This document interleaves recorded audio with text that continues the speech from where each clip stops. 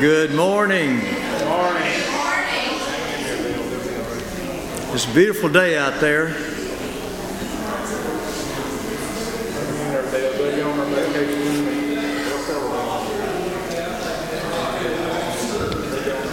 All right.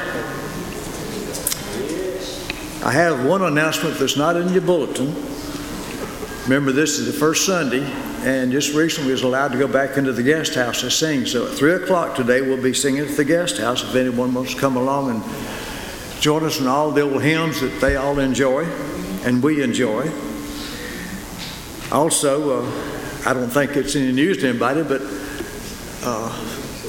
our new pastor and his family got moved into their house.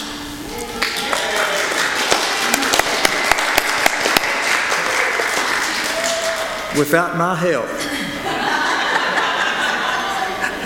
I saw the little notice said, since they had a crew of professional movers, only able-bodied. I thought, oh, my back's killing me. So I didn't come. But they managed without me. Boo-hoo. Oh, let's see. Any other announcements? I think that's it, unless somebody else is aware of one. I want to, let me see, we're told in 1 Thessalonians 5:17 to pray without ceasing. In Luke 6, it says, now it came to pass in those days that he went out to the mountain to pray and continued all night in prayer to God. Now, that's talking about Jesus. Prayer is not difficult to understand. It is difficult to do. When was the last time your heart was so grieved for those you were interceding for that your entire body agonized along with your mind and heart? Now I want to let you know that this is a little excerpt from a devotion book I have, and it challenges me too, so don't think that I fit this like I should. We are a generation that avoids pain at all costs. That is why there are so few intercessors. Most Christians operate on the shallowest levels of prayer, but God wants to take us into the deep levels of intercessory prayer that only a few ever experience. Deep, prolonged intercession is painful. It involves staying before God when everyone else has gone away or sleeps. It involves experiencing brokenness with the Father over those who continually rebel against Him. How many of us will experience this kind of fervent intercession? When we do not feel like praying is precisely the time we ought to pray. Why not accept God's invitation to become an intercessor? Don't allow yourself to become satisfied with shallow, self-centered praying. Stay with God in prayer until He leads you to pray at the level He wants. That's our challenge to me and to y'all, to pray without ceasing. Now that doesn't mean you pray every second of the day, but be in a prayerful mood. If you see a need, pray about it. And when you do pray, pray fervently and deeply. Let's see. If we have any visitors out there, and we probably do, there's a Connect card in the songbook rack in front of you. Fill that out and just either lay it on the seat or drop it in that drop box on the back, which is also where we put our offerings. Or if you want to give online, you can give at CyberStreet/give. And so let's go ahead and go to the Lord with our worship service this morning. And I'll turn it over to our music department. Before we start our praise and worship this morning, we have some June birthdays and anniversaries that we would like to sing to you this morning. Do you have them on there? Okay, go. She's going to display them so you'll see who exactly we're. Well, we have a bunch, don't we? That's May's. Let's see, June. Okay, it's right. Okay. Yes, that is June. All right, let's go ahead and sing happy birthday to everybody, okay? Happy birthday to you. Happy birthday to you. Happy birthday, God bless you. Happy birthday to you. anniversaries. Happy anniversary to you. Happy anniversary to you. Happy anniversary. God bless you. Happy anniversary to you. All right. Now, won't you stand with us this morning as we begin our song service? I would like to read a scripture first. The Spirit Himself testifies with our spirit that we are God's children. I am a child of God.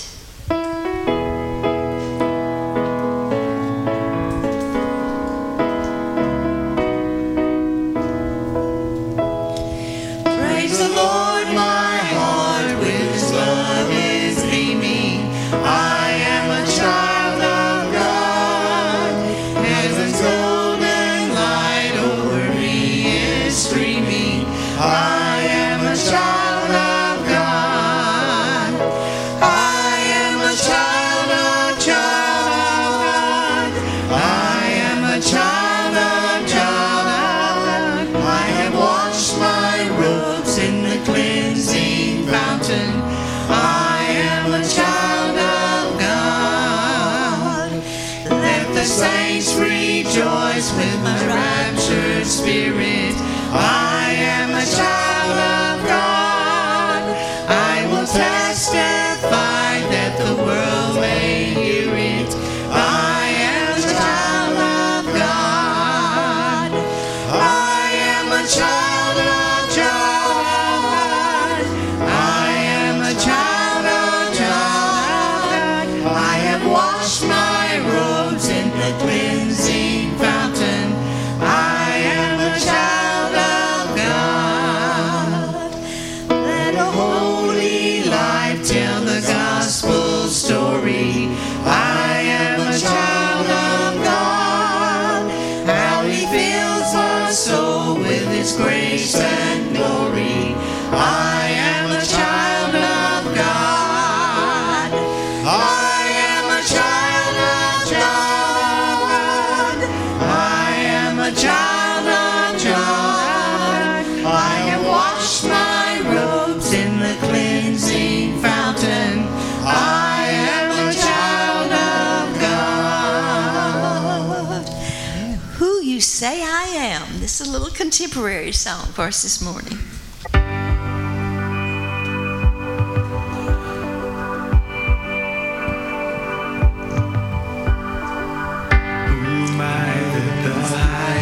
King would welcome me.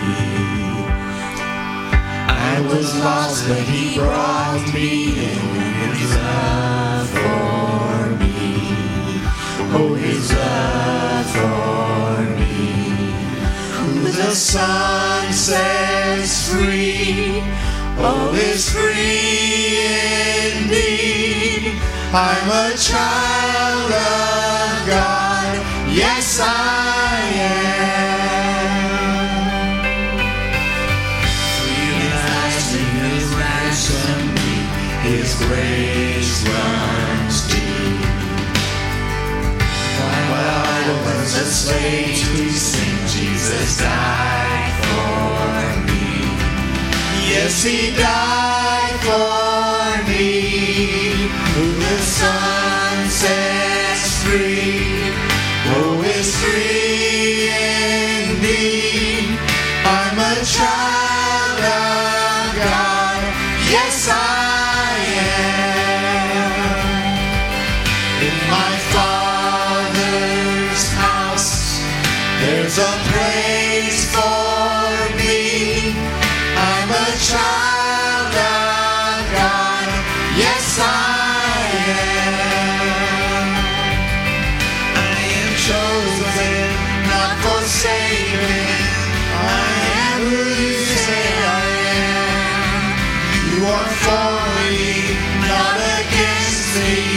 I am who you say I am. I am chosen, not forsaken. I am who you say I am. You are for me, not against me.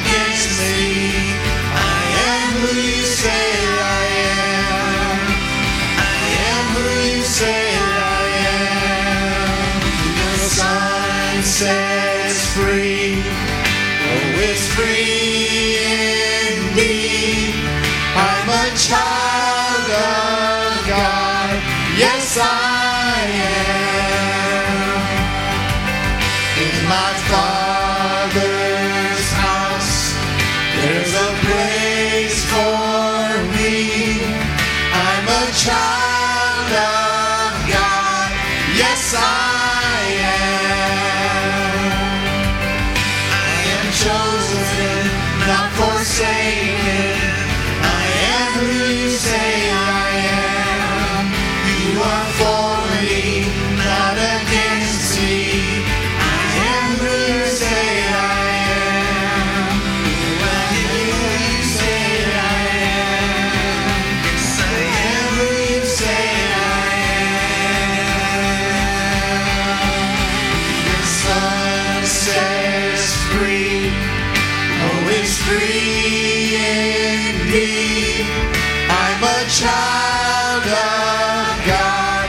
Yes, I am. In my Father's house, there's a place for me. I'm a child of God. Yes, I am.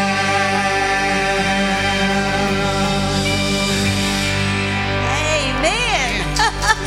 All right, you may be seated, and children, you can go to your classes at this time.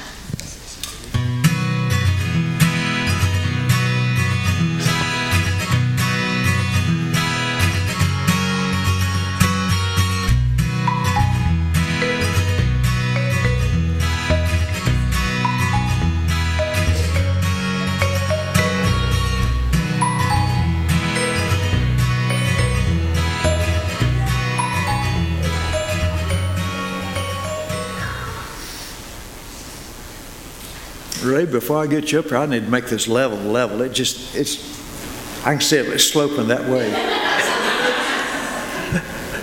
No, it's good enough for us. Ray doesn't need any introduction, so I'm just going to say, Brother Ray, come on up here and bless us with what God has laid on your heart. Thank you, buddy. Good to see each of you in the house of the Lord today. Enjoyed that singing, by the way. That was great. We got a lot to be excited about. The Hunts are in the house. Man, last night I was looking over my sermon there in my bed, and I said, they're here. Maybe one more Saturday night, we'll be set free. We're so excited. I appreciate everybody that came to help, and the ones that didn't come that prayed for us. And I know there's other opportunities. Just get with Matt and Nicole and have opportunities to maybe help a little bit around there, do whatever they got to do, and get the office this week and all that this week. John and Joanne, it's been personally, I wanted to say, a joy to meet you guys. I just have fallen in love with y'all. Y'all are awesome. So kind of see a little bit what's going on there, and the kids are amazing as well. So thank you for being here. Also want to say praise for the folks that have beat COVID, and I won't name names, but we've had several.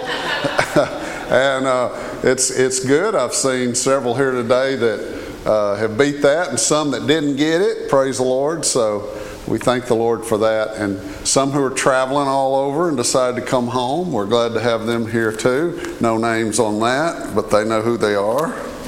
And they'll actually last week's message was for them, I think, the travelers, wasn't it? This is a little different today. Okay, so we've been in a series called Fixer Upper. And especially for the new folks, it's, just using that TV show with Chip and Joanna Gaines where they go in and fix up a house. And we're taking room by room, and we're going through and talking about the things that are associated with that. So since this irritates Dale, I guess I could adjust it a little bit, kind of adjust it back up. because we messed with it and I did not adjust it. But basically, we started with, actually we got out of tune because of Mother's Day and talked about the kids' room, so it's talking about raising families and the kids. But then we started with the foundation and the concrete and setting the deal. Then we've remodeled other rooms, and we had a good time last week we had the family room where we talked about liking those you live with and that you love. And we talked about the game room or the fun room last week, and that was fun. Today we talk about the home office. Do y'all know what this is? Anybody ever seen one?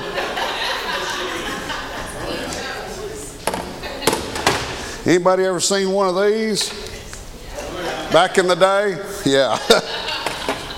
Well, anyway, I remember, tell you how old I am, for my graduation gift. And yes, I was kind of a strange dichotomy of a young man, but I asked my parents for a calculator. I was going to be a medical doctor. That was kind of my goal at that point. And I asked my parents for a calculator. And this calculator was about, a small one I could take to college. They didn't have the TI out yet, the Texas Instruments one's out yet. But it was about that big, that tall, about that thick. And it was $103, and all it did was add, subtract, multiply, and divide.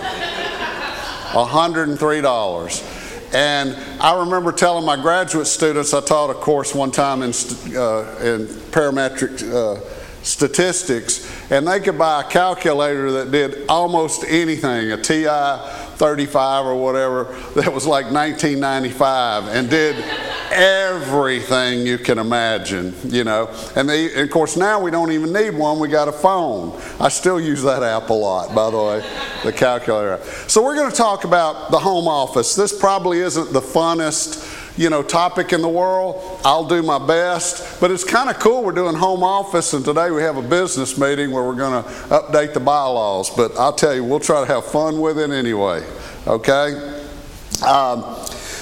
And this is an area that causes all kinds of problems, and man, is it related to what's going on today. A friend of mine in college shared a story when we were in Houston, and he's one of these guys that worked out, a very good athlete, and he was in downtown Houston working at a place, a club, a weight type club. And I remember that's the only time I ever joined one was in college too, Nautilus. They had this thing.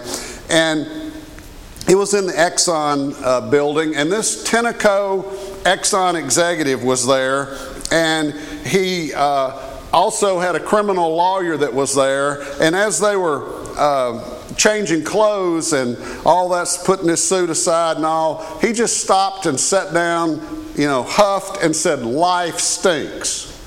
Now my friend said, you got to understand, this guy owns a brand new Mercedes-Benz, back when that was a big deal. Now they make $40,000, $50,000 Mercedes-Benz. Back then they didn't make them that cheap, and it was a lot of money.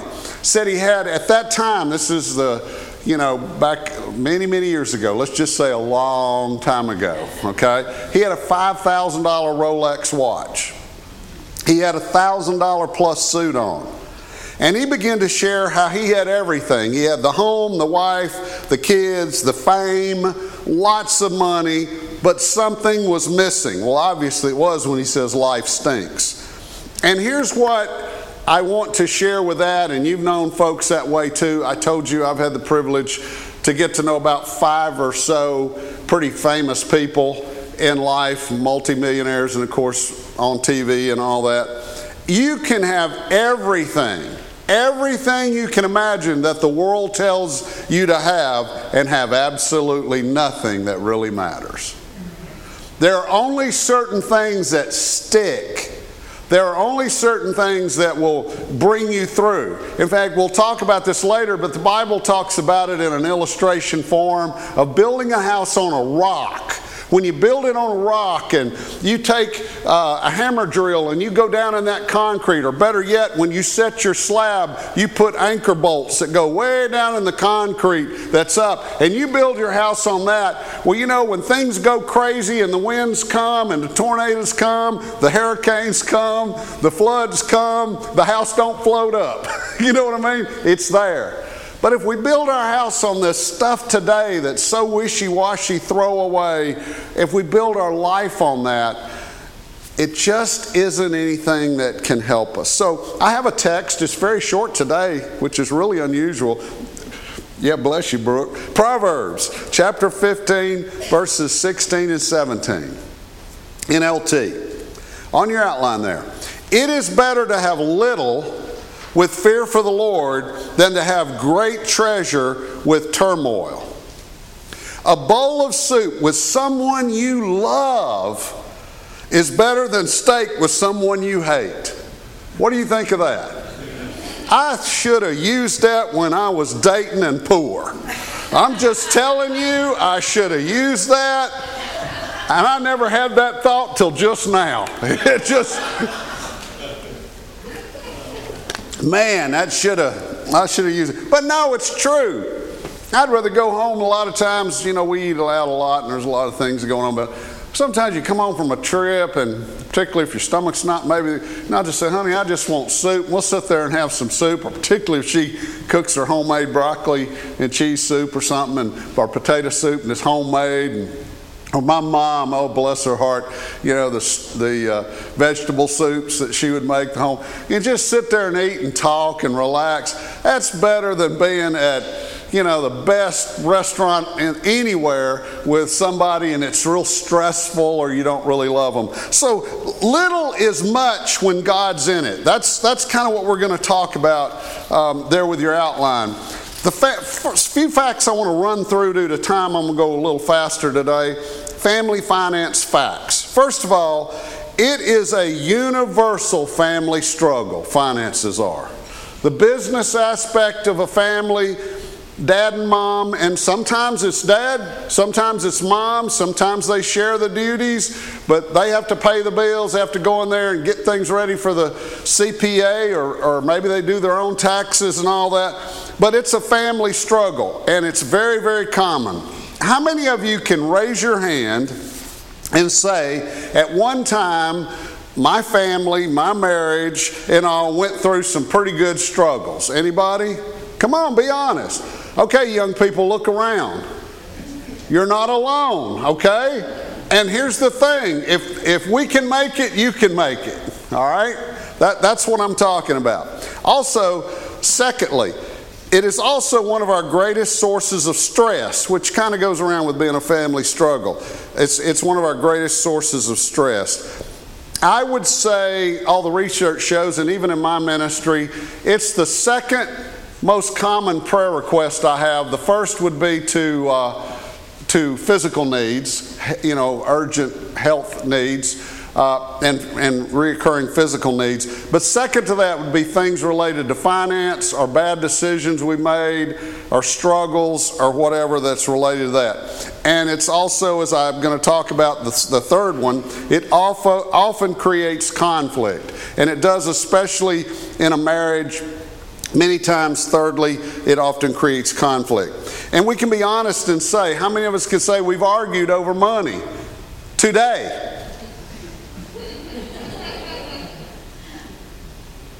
You ought to be smiling. I don't think, Dana and I have been married for almost 50 years, and we have a great marriage, but every now and then, and she's amazing, don't get me wrong, but every now and then we argue over some finances, and I'll talk about it a little bit later. I'm going to go, really, honey? I mean, really? Of course, when I want to spend it, it's okay. You got to understand that. Item D. Another family fact, it can become a consuming topic. And we need to be careful about this. It can become addictive. In fact, there are addictions that are related to this. There are workaholics. And I know our society used to really admire that and honor that, and I'm a self-confessed workaholic. But that's not really what the Bible says. Secondly, there are spendaholics. That's a new one. If I have family members that if they have it, they spend it. The billfold is never very thick. You know what I'm saying? If it gets thick, I got to get this thing down. It hurts back here. You know what I mean? I know people that if they make $20,000 a year, they spend $28,000. If they make $50,000, they spend $70,000. If they make $100,000, they spend $150,000. You know, just spend. And there's also debtaholics. And those are folks that, and let me tell you, we've learned this because of the savings and loan crisis and other things. The government is not your friend. What they make a decision of saying, yeah, the businesses that say, yeah, you can borrow this, no problem. You want to go take a vacation to Disney World this year? Come by, we'll mortgage your house. You can go, you know. They're not always your friend. And so debt is so high. It's really crazy. I saw a newspaper article a while back where Gabrielle and Jose, on October 15th last year, got engaged. They bought a lottery ticket, October 15th. October 16th, they won the lottery, and it was only $75,000. It was a small one. By the way, how much of that is theirs? About half, maybe. All right. October 17th, they split up because they couldn't decide how they were going to spend the $75 and who it was. So it lasted, the engagement didn't even last 3 days. Jesus was in the grave longer, you know, didn't make it. And, you know, there's a famous story where a couple wins the Powerball lottery, and it was millions, and y'all know that. And they said, honey, pack the bags, we've got the big numbers, you know, they come up or whatever. And by the way, if I win the lottery, it will be a miracle because I've never bought a ticket. Okay? I'm just telling you. But oh honey, boy, pack your bags. Well, okay, well, where should I pack for? Where are we going to go? I don't care, pack everything because you're out of here. Now, see, that's what I'm talking about. That's kind of the thing I'm talking about. And then finally on there, finances can lead to destruction of homes, as I just mentioned. It can lead to destruction of homes. Larry Burkett, who passed away several years ago, was head of Christian Financial Concepts and kind of popular before Dave Ramsey and all. And in his book, he has a quote, and it says, financial stress is the leading contributor to divorce in the United States. And this was back in the 70s and 80s and 90s. So it definitely is a problem, and it's something that we have to address. So what's the best way to beat financial stress? What's the best way to make the home office become God's way in doing things? And I'm glad you asked. The first one is the best way to beat financial stress is to not put it on yourself. It's to not put it on yourself. There are some things in life that we have no control over. I agree with that. In fact, right now we have no control over gas prices. For the first time, I'm actually thinking about, well, I want to go to my camp. And normally I wouldn't even think about it. I'm going, well, maybe I need to plan a trip to my camp. You know, when I go, spend the night and stay longer or whatever. My truck, I've never, gone to just fill it up, and bless your heart filling U-Hauls up. I don't even want to imagine what two 26-foot U-Hauls at 6 miles a gallon or whatever would do. But anyway, it's $100, and only during the hurricane did this happen. I go to fill up my truck, and it stops at 100, won't let me put more in. They don't want my money after 100. I don't know if it's like we just don't know how to go over 100. Or what the reason is. It just stops. And so you have to start over.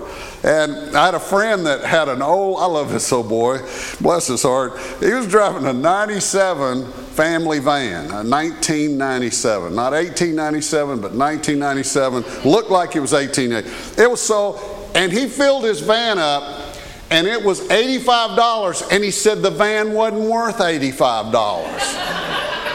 And it probably is telling the truth. It's a hunk of junk. Two homeless guys were talking the other day, and this homeless guy was saying, well, I had it all. I had a nice house, a beautiful wife, a nice car, and then I went to the gas station, I love this one. I saw it. I had to say this. I have a wife and 2 cars to feed. That's one of my favorite. And I got a neighbor down at some land I own, and she started buying goats. She said it's too expensive to run the lawnmower. So she has goats and literally a pretty cool sheepdog that keeps them out of the road and all of that. And I guess if things get bad, you could eat your goat, you know. I imagine, Terry, it won't be long till bankers will have people come in, sit down with them, and they need a loan to buy gas. You know, that'll be, so you want to buy, not a home, gas, you know. So some things we can't control, but all that joking and all that aside, and it's serious today what's going on, but most financial stress are not about things we can't control, but about things that we can control. We can't control the price of gas, but we can control when we're purchasing a vehicle, whether to get a 10 mile per gallon vehicle or a 40 mile per gallon vehicle. You follow what I'm saying? There are some things we can do. We can plan our trips. We don't just get in the car and go. We might have to plan our trips. So for most people, we get into financial problems and a pinch because of choices we make. And young couples, it's the best way to beat financial problems is just don't get in them. Don't start and let them sell you into that debt. Just don't get into them to begin with. And I have on your outline, our attitude toward money, not the absence of money, causes the biggest problems. And there's a couple scriptures I want to read. Proverbs 22:7, obviously like our text written by the wisest human ever to live, Solomon, says, just as the rich rule the poor, so the borrower is servant to the lender. And in other words, you're always kind of beholding to the borrower. And the world doesn't teach you this, but the biblical example of that is to really say, basically, don't borrow money for very many things. In fact, Dave Ramsey, I think, has two things you can borrow money for. Your home, you almost have to do that. You borrow money for your home. And if you have a plan in an educational system that will turn out to give you a job of employment or a calling, then yes, an educational loan and a government loan to do that. But just to go to college, how many of you know you can go to college today? I learned this because of my daughter. You go to college and literally kids can go to college and live and make money going to college. At the end they graduate with a big debt. They're probably not employable. Do you follow what I'm saying? That can happen today. And even though the parent, in my case, was paying the bill and I taught at the university and had scholarships and all this, been an employee, I didn't have to give permission for my daughter to borrow the money.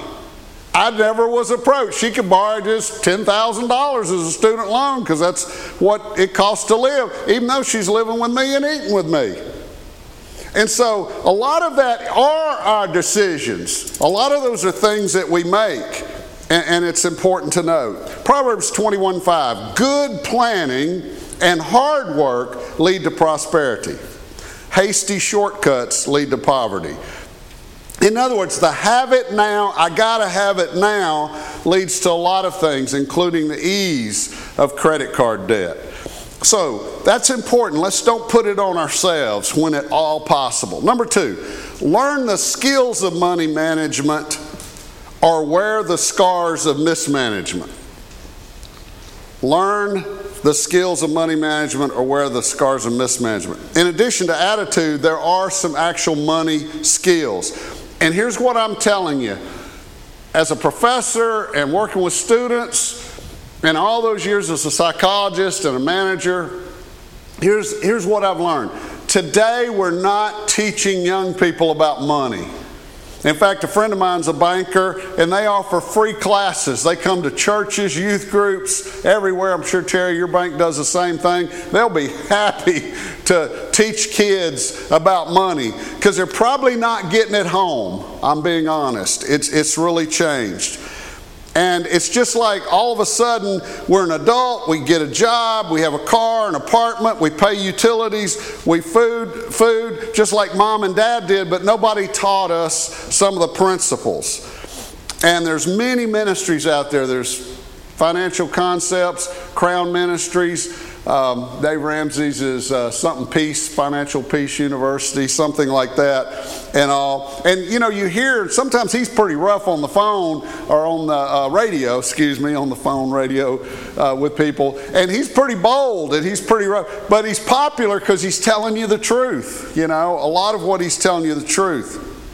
And especially when he has 28-year-olds and 30-year-old couples that 3 years ago were swimming in debt and today they're debt-free and they get all excited as well. And in my pre-marriage counseling and all of my pastors that really do a lot of that, you know, mine's about 12 hours long in the whole process, which I know is nothing compared to the whole life of marriage. But financial stuff and office stuff is always a big part of it because it is so important. And I was so blessed. Oh, was I blessed. I told many of you that when I moved from Louisiana to Kansas, you know, I was somebody here. I was a school officer. I had friends here. I kind of had a little girlfriend here. You know, everything was here. My grandfather, who was my buddy, my hunting partner, my fishing guy, was here. And my dad, being a minister, gets a call to Hutchinson, Kansas. I had to look it up on a map. You know what I mean? And what real cool, he said, just take the whole country and point right in the middle. And he was right. We were literally in the middle of the country. And I think in my life, it's the first time I remember crying. I cried most of the way up there. It was tough. It was the best thing that God ever did to me in my family life and all. Sometimes moves like that, all that, I could go on and on with how God blessed. So many ways. And one of them is called Dana, of course. Definitely. But the youth group up there was amazing. It had two leaders. One was actually a band teacher who was truly a Christian psychologist, gifted by God, and his wife. The other was a credit union manager who was gifted in finances. His wife was the church secretary. Two couples. They took the youth on vacations with them. They were wonderful. But he sat down with us every year and went over finances. So by the time I was 16 or 17 years old, I knew the rule of 72. I knew about compounding interest. I knew a lot of things, and here's something he did. He said, Ray, when you buy your first car, which I still wish I had, FYI to all y'all who buy a car, I had a Dodge Coronet, basically a Road Runner, like a Plymouth Road Runner, okay? Today I could get $100,000 for it. I paid $1,650 for it and thought I was going to die. I didn't know if I could make the payments. I mean, you know, but remember, everything's relative. When you're making $1 an hour, $1,600 is pretty big, you know. And I remember that. And he put us up in the credit union, and we had a plan, and I paid my payment. And when it got near the deal, he called me in, and he said, you're going to pay it off soon, but you're not going to stop. Why? You go, have I done you right? Yeah, just remember the rule of 72? Yeah. Okay. When I got done with that, I kept paying the payment. I owe Ron Ogle, he's the only one alive of those four, I owe Ron Ogle a lot. Because on that day, he said, you're going to keep paying your payment. And you're going to keep paying your payment. And the car was good. It was great. I went off to college and all that. My whole life, my parents never had to give me a car. I take it back. They loaned me one year after I got married the first year. Loaned one. After that, I have never, ever, ever had to borrow money for a car. Why? I paid it off, and then what did I do? Built up the money, and not now, but back in the day, if you went in with cash and the car, I remember buying a 78 Chevrolet Impala, and it was like $5,000. I paid $3,600 for it, $3,600. My truck that I drive now was $42,000. I paid $28,000 for it. I'm just pointing out things that I'm not bragging on myself. Please understand, People poured into me, gave me wisdom, learned skills, and it was awesome. And it helped me. And there are people out there that will teach you, and like I said, Dave Ramsey's course and other things as well. Proverbs 23:3, a prudent person foresees the danger ahead, takes precautions. The simpleton, that's a nice word, he's just a simpleton, goes blindly on and suffers the consequences. Proverbs 19:20, get all the advice, instruction you can, and be wise the rest of your life. Take advice. I know there's people that know stock markets better than me, and I've had one guy really ruin me almost, and I've had another Christian guy I use now that's amazing and is blessed, and God has blessed him and blessed me. Number 3, it takes a team effort to make family finances work. A team effort. Jesus in Mark 3:25 says, a home divided against itself is doomed or can't stand. Do you agree with that? Family finances are very important, and we don't tend to mention that today. It takes the kids, and by the way, just being around the Hunts kids, they're amazing kids. As of today, they're amazing kids. Okay? You got to keep living every day, Quentin and Peyton. You got to keep doing it. But they're amazing. They're concerned about things. I saw that. I want to brag on them. But kids, you know, and I know little guys can't do it because my grandson thinks whatever it is, that's what we get. Chicken nuggets, Johnny's Pizza, it don't cost anything. You just take that thing out of your billfold and that takes care of it. You know what I'm saying? But I'm saying it takes the kids, the husband, the wife, and sometimes as the leader, whether it's the husband or the wife, financial person, there's lack of communication. And I know that's a hard thing to talk about, and it takes discipline. But a lot of times we don't communicate, and we need to communicate. God wants us to communicate, be not a divided house, and be frugal with our purchases. Many couples, and particularly the people we lift up, the athletes, the jocks, and make, oh, you're going to be millionaires. You're going to be gazillionaires. I've told you the story of my brother who was a great golfer. But his golfing coach told him their high school college scholarships were offered to him and all that. And he said, Todd, there's really only about, at that time, 100 golfers in the world that make a livable income, and 50 of them make a tremendous income, okay? But there really aren't that many. Golf pros don't even really make that much. So have you a daytime job? And he became an engineer. Thank you, Jesus. He's made more through all those years than he ever would have made in golf. You know what I'm trying to say. Doesn't mean you don't go for your dream, but you can do both. And so those are wisdom and things that come on. Use common sense. Check the price. And look, watch these stores. I got ripped off by Brookshire's, and yep, I want it online. You know, you go down for the church, I was buying Cokes, and it was 4 for $10. And all, and something came up, and we were going, and I go in and I get 4 for $10, and the gal goes, well, sorry, somebody's already done 4 for $10 on here. I said, was there a limit? Yep, you can only get, one, that's all you get. And I read the thing and it didn't say it. Well, that's the way it is. So how much is just one 12-pack? I'm talking 12-pack of Coke, right? 4 for $10, that's pretty awesome, right? One of them was $8. It was hard, but I bought the one, I bought the one. And you have to be careful. I had a pastor friend of mine who'd never go shopping, and his wife sent him to get stuff, and one of the deals was she's real frugal and real good, and said, hey, go buy these cheese, and if they're 2 for $5 or $2.50 a piece for this type of cheese, you can buy it.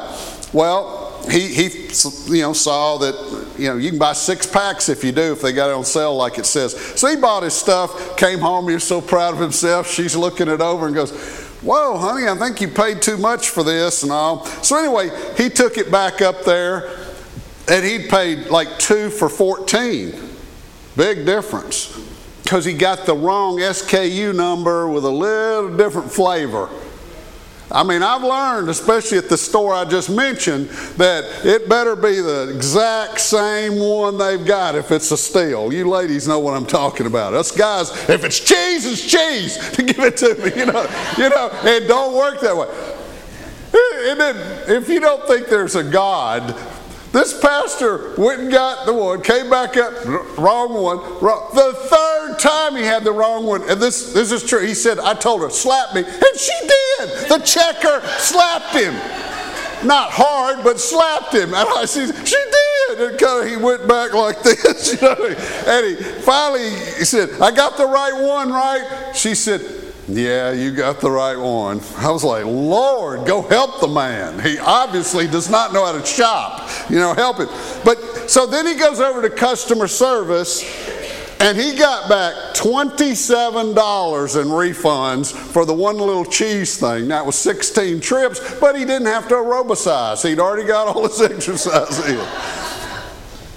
So the lights went on to that husband, that pastor. The lights went on, and a little bit of appreciation for the spouse that did all the shopping, and to realize that the budget they had, if he had it, they would be broke. They would be broke. So it takes a team effort. It takes a team effort. And if I had fun right now, we'd open the altars and have repentance right now of all the non-shoppers out there. Number 4. We must return to God's design for money management. Money is used as a source of blessing, not as a reason for being. What is God in the United States of America? The almighty dollar. That's what the world puts it out. Everything's about money. But really, money is a blessing from God that we're a steward of, meaning God gives it to me and lets it flow through me to bless others. Yes, meet my needs and my family, but to bless others. Matthew 6:32. I believe I've lost my outline here. Just a minute. 32:33. Why be like the pagans who are so deeply concerned about all the things? Your heavenly Father already knows all your needs, and He will give you all you need from day to day, if you live for Him and make the kingdom of God your primary concern. Jesus also speaking in 6:24 earlier, no one can serve two masters, for you will hate one and love the other, be devoted to one and despise the other. You cannot serve both God and money. In other words, God has to become primary. Money is important. We use wisdom and all of that, but it can never be number one. So what does God want you to do with your money? And I believe with all my heart He wants you to use it to bless your family, bless your friends, and people that have legitimate needs. God wants to allow it to flow through. There are ministries that depend on it that do amazing work. In fact, probably I would say the businesses that do the greatest work are generally, a lot of times, ministries and charities that depend on contributions. And if we manage our money and put God first, it's amazing how it works. When we don't manage our money wisely, then we're not able to bless other people. And I believe God wants us to be frugal how we spend it, manage our money wisely, and I personally believe that we should all give 10% right off the top to God, 10% to yourself, meaning in savings for the future, and live on 80%. I personally have done to missions and other things and other investments and try to make it on 70%. And here's what I'm telling you. You can live just as well on 80%, meaning you're actually tithing to yourself and to God, than you can ever live on 100% if you live God's way. Did you know that? In fact, the last scripture I'll have today on the outline is the only place in the Bible God says, kind of a Clint Eastwood sort of deal, go ahead, test me in this, make my way, test me. And it's what? Giving. If you put God first, and you don't need to do it. I mean, I love counseling people. I'm not talking about, this is not a tithing sermon. I'm just saying put God first. Take care of what's first. Put yourself in taking care of your family and your future, and then be frugal with what you do. And you go, well, I wouldn't have to. That's true. You might could loosen up, but then you're not, let me look at it, you're not given to others. You're not able to help. You see what I'm saying? You're not able to do God's work, and it takes finances to do that as well. We've all seen people like the famous movie Scrooge. They work all the time and they're trying to pursue things. We've all known people that way. And here's the thing, they're not happy. They're not happy. You can't serve money. You got to serve God and then your family and those that you love. So, number 5, we need some rearrangements. So to fix it up, we've got to make our home office become God's office. God's home office. That's the key. And here's why. The earth is the Lord's and everything in it. That includes the office. And next week I'm going to conclude with the junk room. Even the junk room. God loves all of that. Every bit of it's God's. It's His. So I want to close with an illustration for you today. It's a story of an investment banker who was visiting a small coastal village, and he should have been on vacation. And he saw a guy who was fishing. He had docked his boat late in the morning, and the guy had some really nice yellow tuna fish in his boat. And the banker said, wow, those are some very nice fish. The guy said, thanks, appreciate it. Banker said, have you been fishing all night to catch that many? The guy goes, oh no, just for a few hours this morning. Wow, you caught these and you're done? He said, yes. Well, why'd you stop? Because I've had enough for my family and a little extra. I'm fine. But if you fish for a couple hours, what will you do with your time? He said, well, I usually sleep kind of late. I get up and go fishing for a couple hours. God blesses me. I catch enough for my family and what I need. Then I come home and play with the kids. I might even take a siesta nap with my wife. In the afternoon, I go to the village, I hang out with friends, and we sit around and play guitars together. Well, man, that guy's a bum, isn't he? Takes care of his family, sees them all, takes care of them, loves on them and everything, cares about everybody, and then goes and chills with his friends. The banker said, man, you're messed up. You're just messed up. I can see him. You're just so messed up, I can really help you. This is what I do for a living. Cha-ching, cha-ching, right? You need to, if you will catch this many fish in 2 hours, you need to stay out all day and all night. Why? Because if you could catch more fish, yeah, well, okay, I catch more fish. Then you could buy a bigger boat. And then you could hire 2 or 3 guys to work for you and really bring in a haul and have all these boats coming, expand a fleet of boats. Well, then what would I do? Well, then you could cut out the middleman, open your own cannery, and then you'd be making tons of money. You could leave this village, go to New York City, and open an office, and you could create an incredible company. By the way, when he said that, we would have been done, because I have about as much desire to move to New York City. I can't think of anywhere else I don't want to go, okay? I'm just saying, but okay. Well, then what? I love this guy. He's just going along with it. Well, then what? Well, when your business hits its peak, you can do an IPO. That means an initial stock offering. And sell off all your stock and your company, and you'd be worth millions. And the little guy goes, fisherman goes, millions? Yeah, millions. Wow. Then, well, what could I do with millions? This is the coolest part. The banker said, well, then you could retire to a little coastal village, get up and go fishing when you want to, play with your kids, take a fiesta, with your, hang out with your friends and play your guitar like you want to. Boom! I was listening on the radio this morning, and Casting Crowns had a song in 2002 called American Dream, and it was on the radio. Basically, it talks about how hard you work and all you do and all the things we're doing. A neat song, good song. And in it, it basically has this. Jesus says, what does it profit a man or a woman to gain everything the world has to offer but lose your own soul?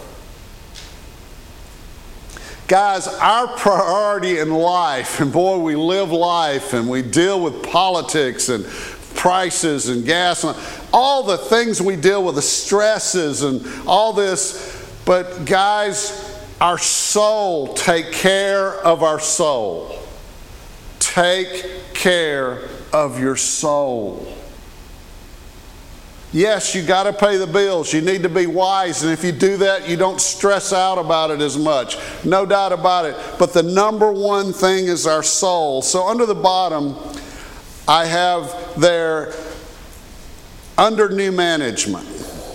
Under new management. When we make the house, our office, become God's office, and everything that's kingdom focused is number one, God's kingdom is number one, things change. And when we bring all our tithes and our offerings to God, when we give, when He lays it on our heart, when we're able to take care of this so we're able to bless other people and take care of our family and our first responsibility. And we're, by the way, what are we training our kids when we do this and we talk to them about money and we teach them? We're preparing them for future generations. We're building the kingdom of God even in our children. I'm so glad my dad and mom, when I mowed my first yard, you know, there's two things that he did. I went and bought a lawnmower, and it was outrageously expensive back then because it was a commercial mower, a little push mower, lawn boy. And I remember he gave me a black book, and it was $103. And I'd mow a yard for $1, and I'd put 50 cents down and give it to this account, which was paying Dad back. And I kept the book. 2 years later, I had 2 employees and a bunch. You see what I'm saying? What God taught me, the value of all that. And then I'm riding, that wasn't a fancy riding lawnmower, but it didn't have a steering wheel, it had a stick. The stick went down like that, and I'd be riding a riding lawnmower, and the other guy's doing this. And we didn't have weed eaters, we had edgers. You probably don't even know what I'm talking about, but that's okay, you can Google it. You know, and what a weed eater was a blade, and you did like this in the ditch. I'll try to find one for you, Peyton. Yeah. Quentin will show you after he gets his foot out of the boat. He'll show you. You know, that was what we did. And all I'm saying is, do you see how that blessed? And then in my life, I've been able to do my part. And hopefully I pass that on to my daughter and my grandson. And we want to keep that going. And the kingdom keeps going. And when they see me give to missions, and they see you give to missions, and this is one of the blessings of this church. It's what you're super known for. $30,000 to missions in 1 year. That's our goal. And you know what? God's able to bless us more and more and more the more we do. So it's not about having to go to heaven or giving grudgingly. In fact, God doesn't want you to give grudgingly. He wants you to do it because, man, God's blessing me so much I can't help. It's a joy. Amen? A joy. So Malachi, at the bottom of your outline, I told you I'd have it for you. This is the NLT. If you're doing what I'm talking about, if you do it, says the Lord Almighty, this isn't Ray Owens, God says, I will open the windows of heaven for you. I will pour out a blessing so great you won't have enough to take it in. Try it. Let me prove it to you.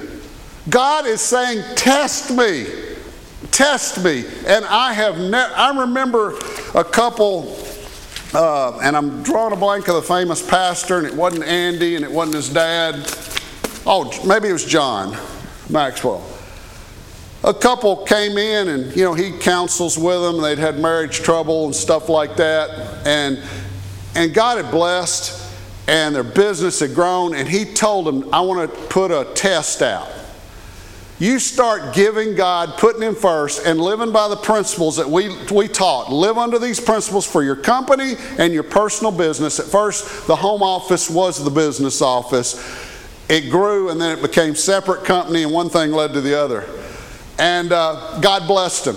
And if at the end of doing this a year, you're not saying it works right, I will give you your money back. About 5 years later, the couple came in with the wife dragging the husband and said, what's the problem?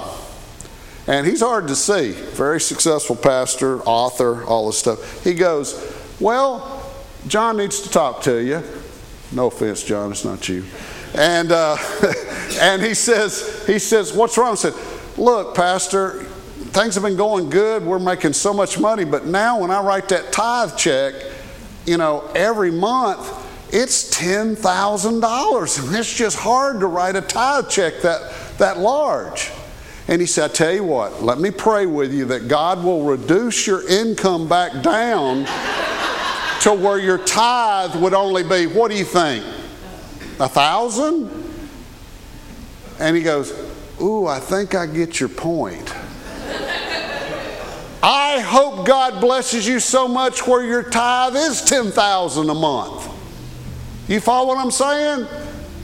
And yes, what will Satan do to that $10,000 a month, or the $1,000 a month, or the $100 a week for some of us, or the $50 a week? What's Satan going to do when you get ready to write that check? What's he going to do? He's going to tell you, ooh, you could use that money here. And I don't care if it's $1 million, there's always somewhere else Satan wants you to think about where that money should go. Because we always fight self, and that's what Satan's going to use. But if you get in the habit of doing it and you've been convinced by it and you've seen how God's blessed, you will be set free in it. And God will bless you, and I know that you will. The worship team's going to come up. We're going to sing a song. And here's what I want to close with. Finances are important to God because if you Google it, I can't remember, but a high percentage of the scriptures in the Bible all over deal with basically finances, food, crops, those kind of things. It's very important. So let's make sure our home office and our office at work, if we own the company, are living under God's principles and living under His authority. Amen. God bless you. Let's pray. Let's sing. Let's sing. What are we going to sing? Seek ye first. Let's stand and sing that.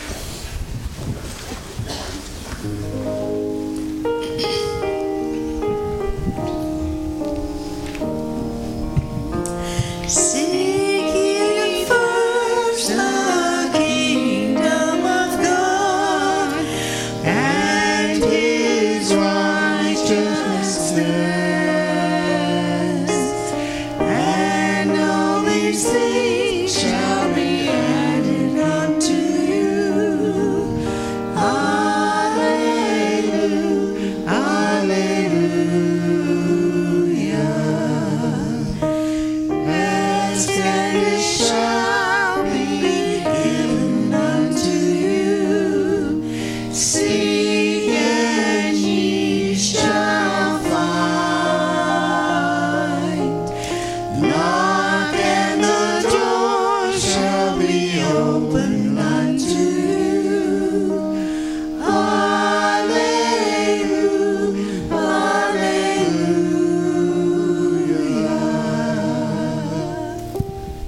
Father, one of the joys that you give a pastor is you give them a love for the people that you've laid before them. A special love. Lord, you give us all a love for one another. But God, just like you do for a family, you give us a love for one another. And God, I love the people here at Cypress Street so much. And Lord, I know Matt, Nicole, their family are falling in love as well. And when you love somebody, you want to share the truth and you want them to be blessed.